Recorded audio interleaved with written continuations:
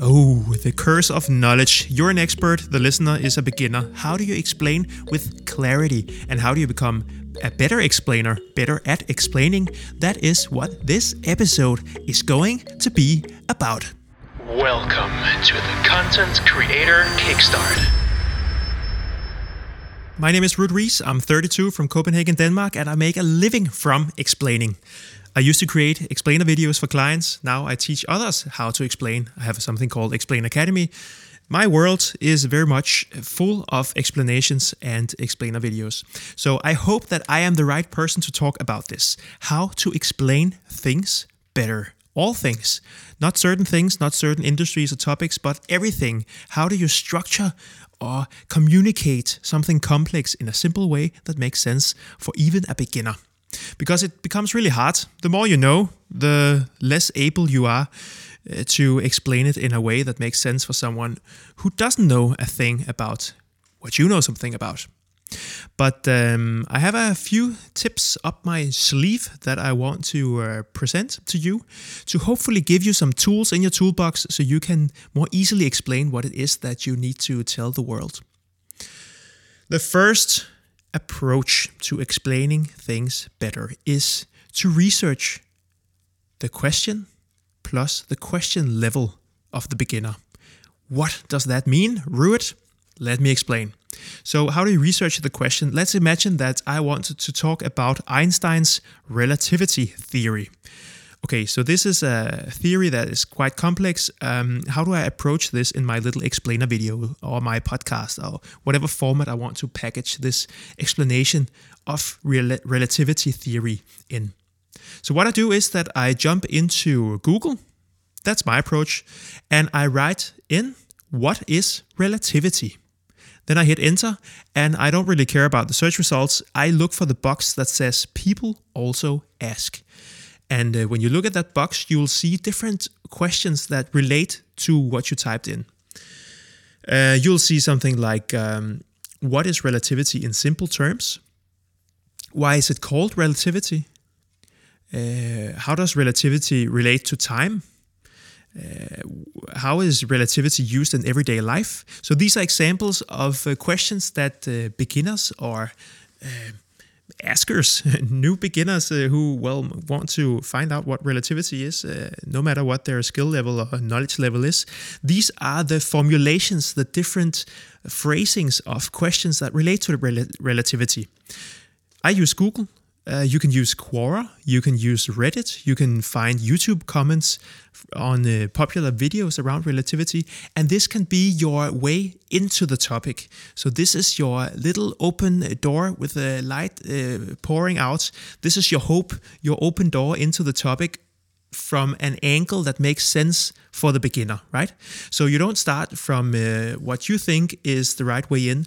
You look at these questions that people ask around the topic, and that is your door. That is your starting point. And you get inspired by these people also ask questions and let them guide your what angle you should attack this topic from. That's how I do it. I use these questions as my kind of guiding light when I write video scripts. Another way to explain things better is to progress fast but logically. I think a misconception is that beginners are stupid. They are not stupid. I use a sentence, I repeat the sentence to myself when I want to strike the right balance in my words and sentences and how I explain things. The sentence is, your viewer is just as smart but less informed. Just as smart, but less informed. So my viewer is just as intelligent as I am. They just don't know what I know yet. And they're not kids. They're probably grown-ups, so don't talk to them like they're kids, right? That's also a common mistake made by experts who want to explain something to beginners or someone who don't know anything, right? I was a student at the Copenhagen Business School, and I've experienced this many times. It doesn't help a beginner or a novice to have something complex explained slower. You can't explain it badly and then expect us as students to understand what you're saying just because you say it slowly. That's not the fix. The fix is to progress fast. We're used to that from YouTube and Netflix and HBO. Everything happens fast. There's nothing to win in slowing down the pace, really. We want you to progress fast through your line of argumentation, but you should do it in a logical way and a simplified way. So one point leads to the next without detours. You want to stay top level. And a good example, or maybe it's not good, I made it up myself, so you'll be the judge. An example of how to go from one point to another without taking any detours is this little thing I've written on Harry Potter. Big fan. I read all the books when I was a teenager. So an example of how to do it right, how to stay top level when you explain something, is this. So it's a 3-part thing. Harry lives a normal life in Godric's Hollow. One day, he gets picked up by Hagrid.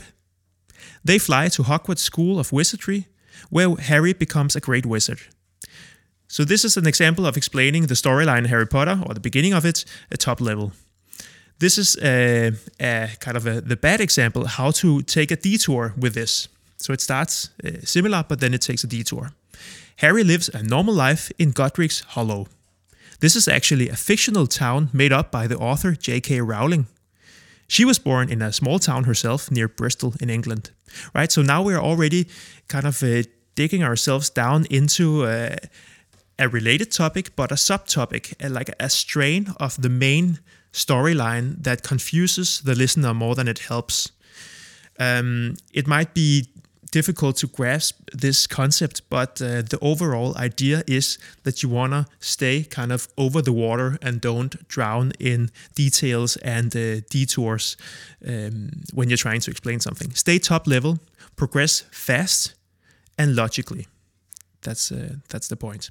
If you want to dive into this kind of idea more, I have an exercise in my workbook called Zero to Finalized Video. It's free. You can find it in the sidebar on my blog. It's ruudries.com/blog. The exercise is called Get the Bricks, and get the bricks means get the story blocks, get the small containers of information in place, choose a few, and go from one to the next, to the next, and to the next, right? So this is a way to make sure that you stay top level and that you don't take any detours down into some details that are not serving your overall explanation. And you'll just end out with a bad explanation with too many detours and details. The last thing I want to say about how to explain things better, a small kind of a trick from the hip, is to be concrete. Yes, of course, that makes sense. That's obvious. It's actually not as easy as it sounds. I struggle with it myself sometimes when I write video scripts and I read through the first draft and it's all very top level, very general terms, kind of considerations.